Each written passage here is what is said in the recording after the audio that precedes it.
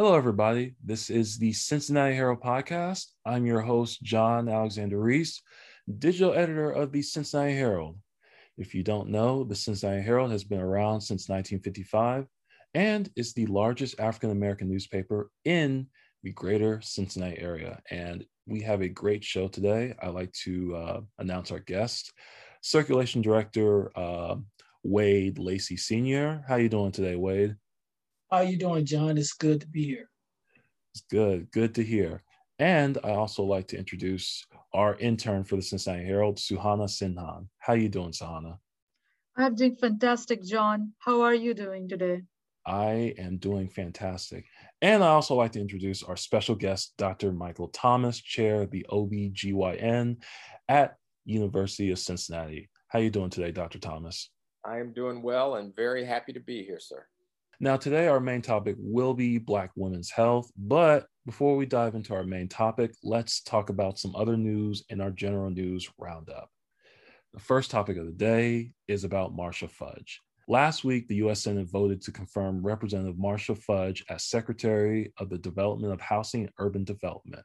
Fudge, the former chair of the Congressional Black Caucus, received a 66-34 vote in the Senate, making her the first woman to serve as HUD Secretary since 1979.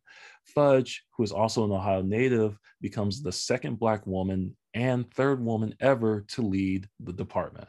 And moving on to our second topic, Cincinnati's Cintas Center will become a mass vaccination site for 7 days in late March and early April, delivering a total of 10,000 complete vaccinations, first and second dose included, before Memorial Day. Governor Mike DeWine announced last Wednesday that Cintas would offer vaccine appointments between 8:30 a.m. and 4:30 p.m. from March 18th through the 20th, and again from April 8th to the 10th, supplementing the vaccinations carried out at small clinics, pharmacies, and community health centers across Ohio. Our third topic concerns the recent mass shootings in the Atlanta area and the Indianapolis area. Authorities in the Atlanta area say that the man arrested in connection with 3 shootings at local massage parlors has taken responsibility and that he may have targeted parlors that he had frequented in the past.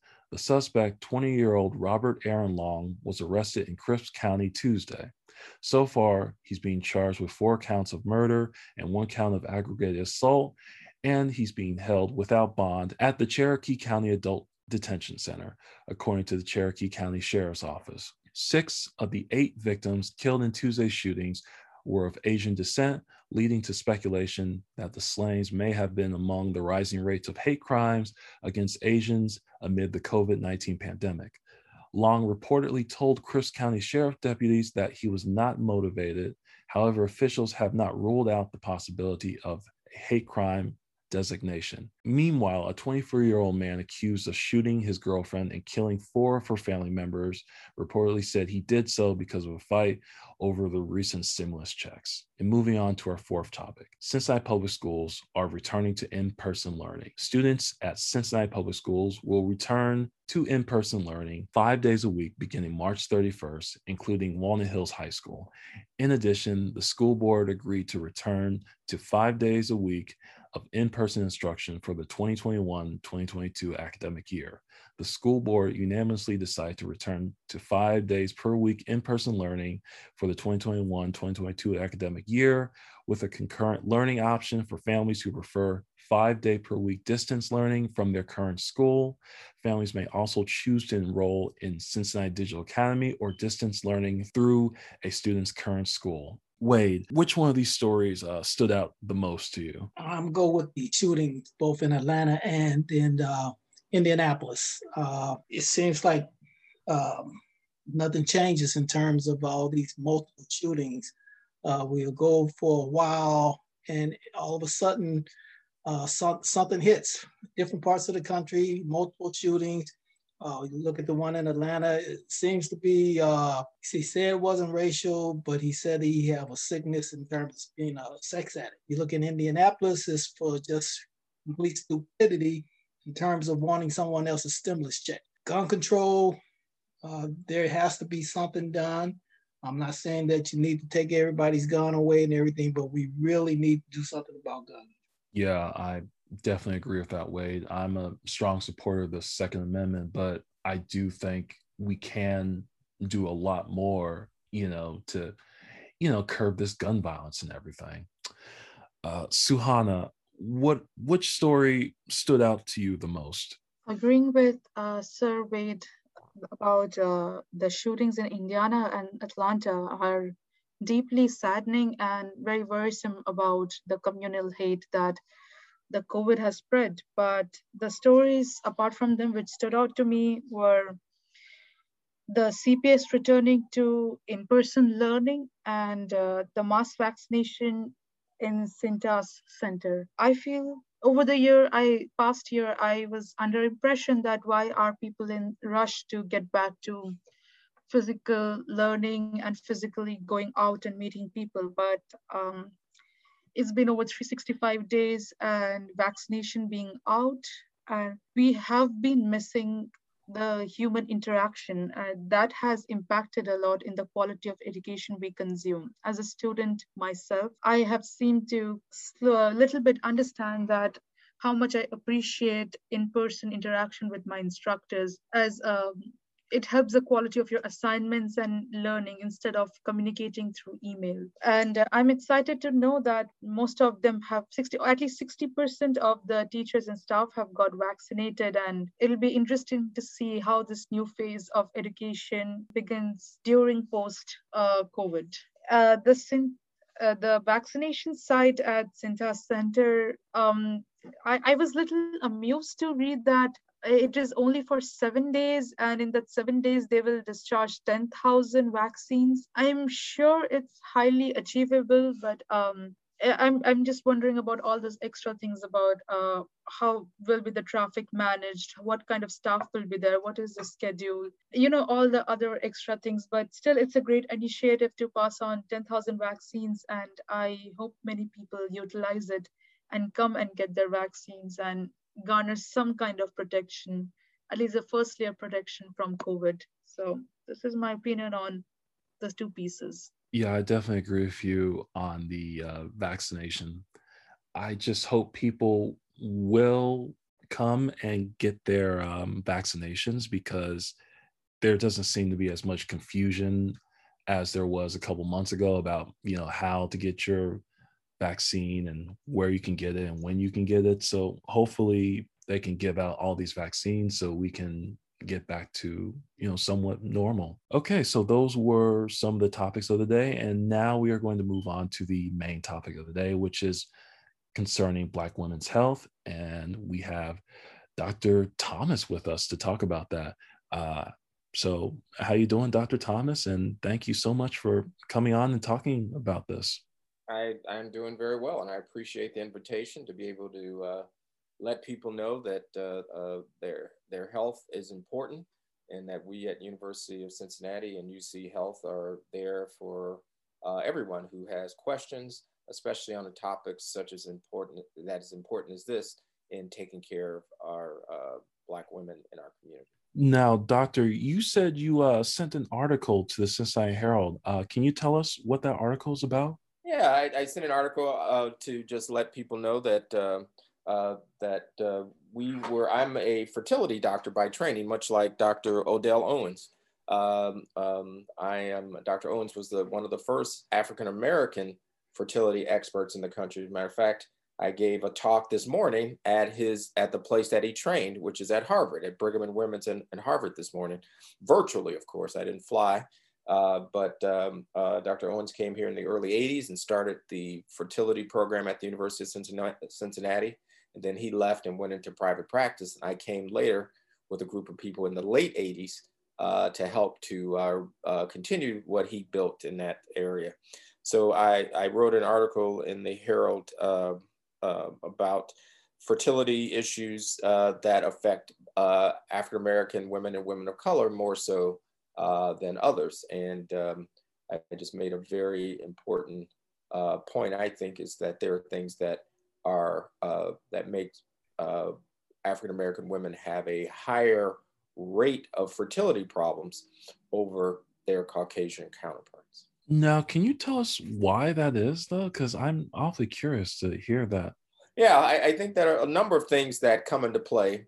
One is the fact that when African Americans come in and see their physicians, one of the things that I've noticed, and one of the things that have been shown in studies, is that African American women probably aren't sent to the fertility doctor as soon as they should.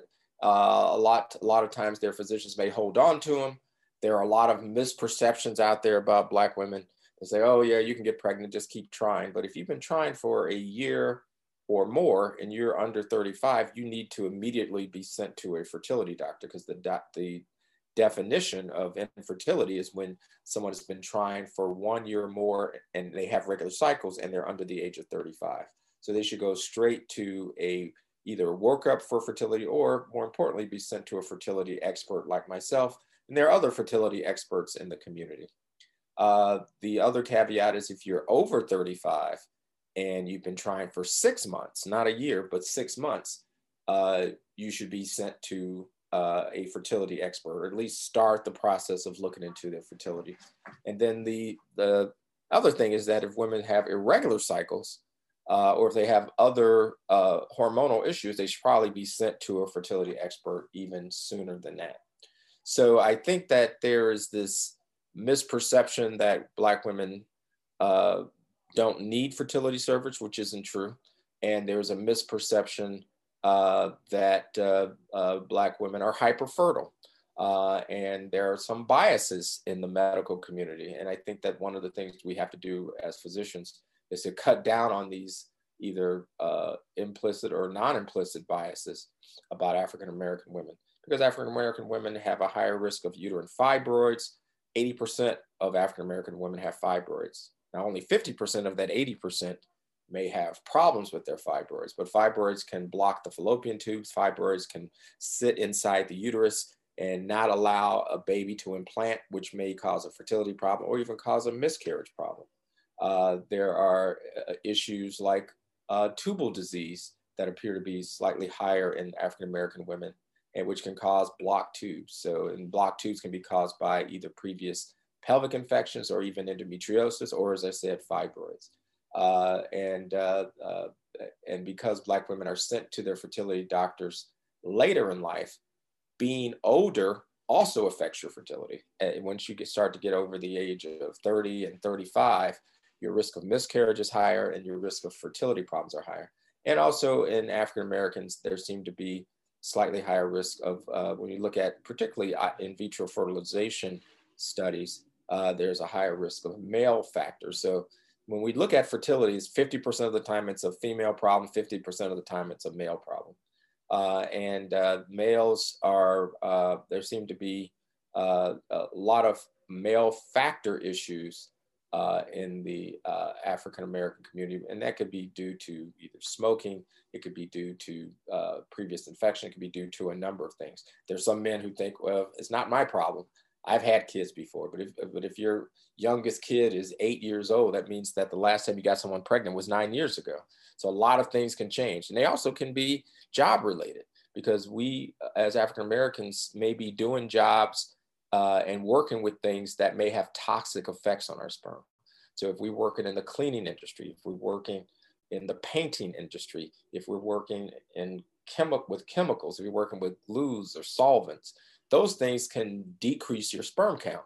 And those things can be cause problems with fertility, whether you know that or not, and whether your friends are getting pregnant or not. They may affect you differently. So there are a number of things that may be more intrinsic in our African American community and communities of color, and in African American women, that you will see more so than you will see in Caucasians. Now, doctor, let me ask you, what made you want to study this field in the first place? I was interested in working with women. All my friends when I was growing up were women. I just had a knack and a feel for those issues. And because of that, OBGYN just made the most sense. And fertility came to me because, I did some rotations in medical school, and it's like anything else, that area sang to me. That was the area that I found the most interesting. It was related to hormones. It was related to helping people have families. I grew up in the projects in the Chicago area, and you saw people who had families, but you also saw people who couldn't have families. And sometimes people had families earlier than they wanted to. And my research area is in contraception. So trying to not get people pregnant, we've developed new birth control pills, new IUDs, new things that can prevent people from getting pregnant. That's what I do my research in. But then my practice is in the opposite of that, which is helping people try to get pregnant. You're just reversing. It's like schizophrenic in some ways. One part of the day, you're making new things to help people not get pregnant. The other part of the day, you're doing in vitro fertilization and making embryos to help people get pregnant. So I like both areas. It's like walking a tightrope. And I like both areas because it's all hormonal. It's like a light switch. You can either turn it on, you can turn it off. And to me, that made the most sense. And I was a film major, a television and film major in college, and worked in television in Chicago. And and I was a pre-med film major. I got accepted to medical school and to a TV program, a master's program in television on the same day. And I decided to go into medicine because to me, it made the most sense. I thought I could make more contributions going about it this way than making some silly TV shows. So I thought that this was the best option for me. And like I said, in my opinion, I just think having the privilege to work with women and deal with female related issues, I think I'm very lucky to be able to do that as a professional. Yes, definitely. And that's really fascinating about the film and TV thing too. But let me ask you, obviously we're living in the age of COVID. How has COVID-19 affected your profession and everything? Well, I mean, we're very lucky in the OBGYN field. We primarily deal with young women, but we've had some deaths, even at the University of Cincinnati, from people who've gotten COVID, primarily in people who had some circumstances in their lives that put them at higher risk, like obesity. They had some lung issues, like really severe asthma. People who've had some other issues in their life that may put them at higher risk. I'm sorry for my dog in the background yawning. No, that's okay. People who have put themselves at higher risk. And we've had a couple of deaths, but most of those, the few deaths that are happened in our unit related to COVID, and keep in mind that we are a level 4 OB unit and that's the highest level you can get. And we're the only level 4 OB unit in the area. So we get the worst of the worst. So if you have a problem, that's where you want to go. And sometimes people transfer to us late, and unfortunately that puts them at risk, and we may not be able to continue to help them as much as we would like to. There are some areas where people come in with the very late stages of COVID. And unfortunately, I think we are able to save the majority, greater than 90%, but there are going to be that few patients who, unfortunately, no matter what we do, no matter how much we try to use our intensive care units and everything else, COVID is a bad disease. People used to talk about it being a hoax. It's not a hoax. Getting the vaccine will help to decrease your risk of COVID. As I tell people, I got my vaccines. I was actually in the vaccine trial and luckily got the vaccine and not the placebo. I can safely say that I may die of a lot of things, but one of them won't be COVID. So with all that said, I would rather have people strongly advocate for our African American community to take the vaccine. This isn't Tuskegee. Everybody's trying to get this vaccine. People are flying all over the place. People are flying from New York to Alaska to get the vaccine. So this isn't anything geared toward Black people. This isn't anything where they're putting microchips in you. This is something that we're trying to do to save your life. I've gotten the vaccine. I've gotten both of my vaccines early on. I was one of the first people, and I have not had any side effects. I've not had any issues. Like most people, you get a little sore arm when you first get the vaccine. There have been really no deaths directly linked to the vaccines that have been approved in the United States. And these vaccines have been proven to be safe and effective. And hopefully they will give us more time than even the flu vaccine, but we don't know that yet. We just know that people have at least a year probably with the current vaccines, and we'll see how long it lasts. That the jury is still out on how long they last, but we do know they probably last for up to a year. And then at some point, we'll have to get booster shots of the vaccine. But my son recently had COVID. He's a senior at Miami University, and he came home and quarantined here. And I felt very comfortable. I believed in the science. I felt very comfortable helping him as he had fever and some muscle aches with his COVID, and I helped him. Still wearing a mask, but did not get sick, and that was 2 weeks ago. So being able to say the vaccine works, I think I'm a good example that the vaccine definitely works. Suhana, did you have any questions for Dr. Thomas? I really can't think of anything right now. I think Dr. Thomas covered all aspects of women's health really well and well-roundedly. Well, I always say, I've been working in, we had a TV station in my high school so I've been working in television and that kind of stuff. We had, it was like a suburban high school, working in television since I was 13 years old. So I know how to look at a clock and cover all aspects of a topic as much as possible. But and the things I would like to say, somewhat imparting, is that it's just so important that African-American women see their doctors on a regular basis. It's so important that your health becomes important, because our African-American queens are here to continue to take care of their families. It's important that we take care of them and make sure that our sisters, daughters, mothers, grandmothers, great-grandmothers take care of themselves, because they are such an important aspect of what we do within the community of color, and such an important part of what we do, that it's important that we persuade them, tell them, do as much as we can to make sure that their health is the primary objective for the survival of what we do. Dr. Thomas, I might have not understood this topic really well, but what happens if pregnant women gets COVID? It's like anything else. The younger you are, the better you do. But unfortunately, COVID is associated with inflammation, associated with blood clots. The majority of pregnant women do well with COVID. Don't get me wrong. But people who have comorbidities, meaning who have other diseases, diabetes, heart disease, obesity, those patients have trouble. Those patients truly have trouble. So it's the same comorbidities that you could have even if you weren't pregnant. We do encourage pregnant women to get the vaccine. Being pregnant should not be a condition where you can't take the vaccine. You can. There are numbers of, we are encouraging it in our department.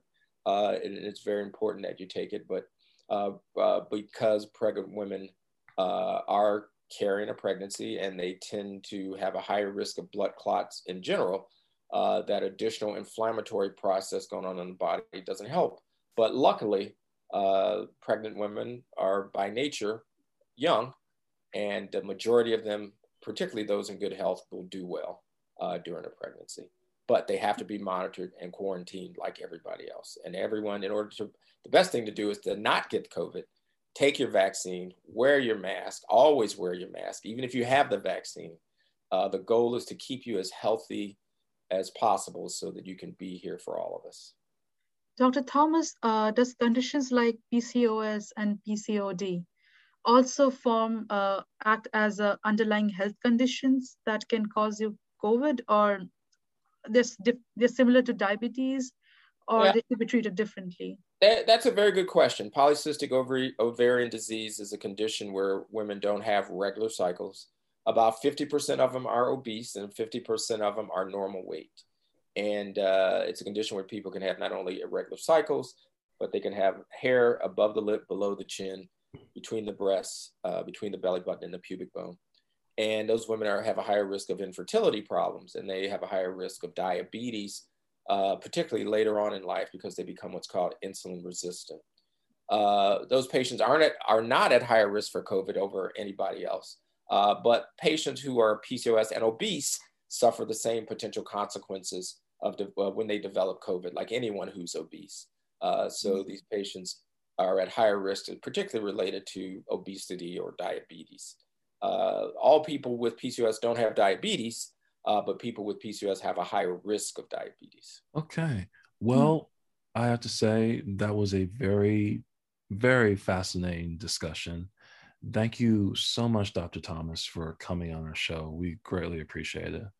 All right. Well, I appreciate being invited, and we will continue to write articles in the Cincinnati Herald once a month from the Department of Obstetrics and Gynecology at the University of Cincinnati and UC Health to give out information. Like I said, my first article this past month was on fertility problems in the Black community. We have other articles coming up soon about our work with Cradle Cincinnati and trying to reduce infant mortality in the Black community.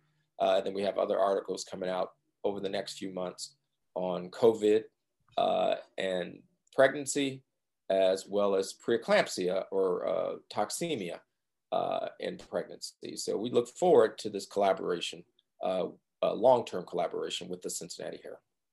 Of course. And I also want to thank my guests, Wade and Suhana, for being on the show. Thank you so much, guys. Thank you so much for having us, John. And thank you so much, Dr. Thomas, for educating us today. Yes, thank you. It was very educational. Glad I was here. Okay, so make sure to check out all the stories we discussed today on our website at www.thecincinnatiherald.com. You can also check out our print edition, which is sold at your local Kroger, UDF, Walgreens, Joseph Beth Booksellers, and at select service stations. Remember to follow us at the Cincinnati Herald on Facebook. You can also follow us at Cincy Herald on Twitter and Instagram. Make sure you follow us on YouTube. Just search for The Herald TV. And you can also follow us on our official TikTok channel and just search for The Cincinnati Herald.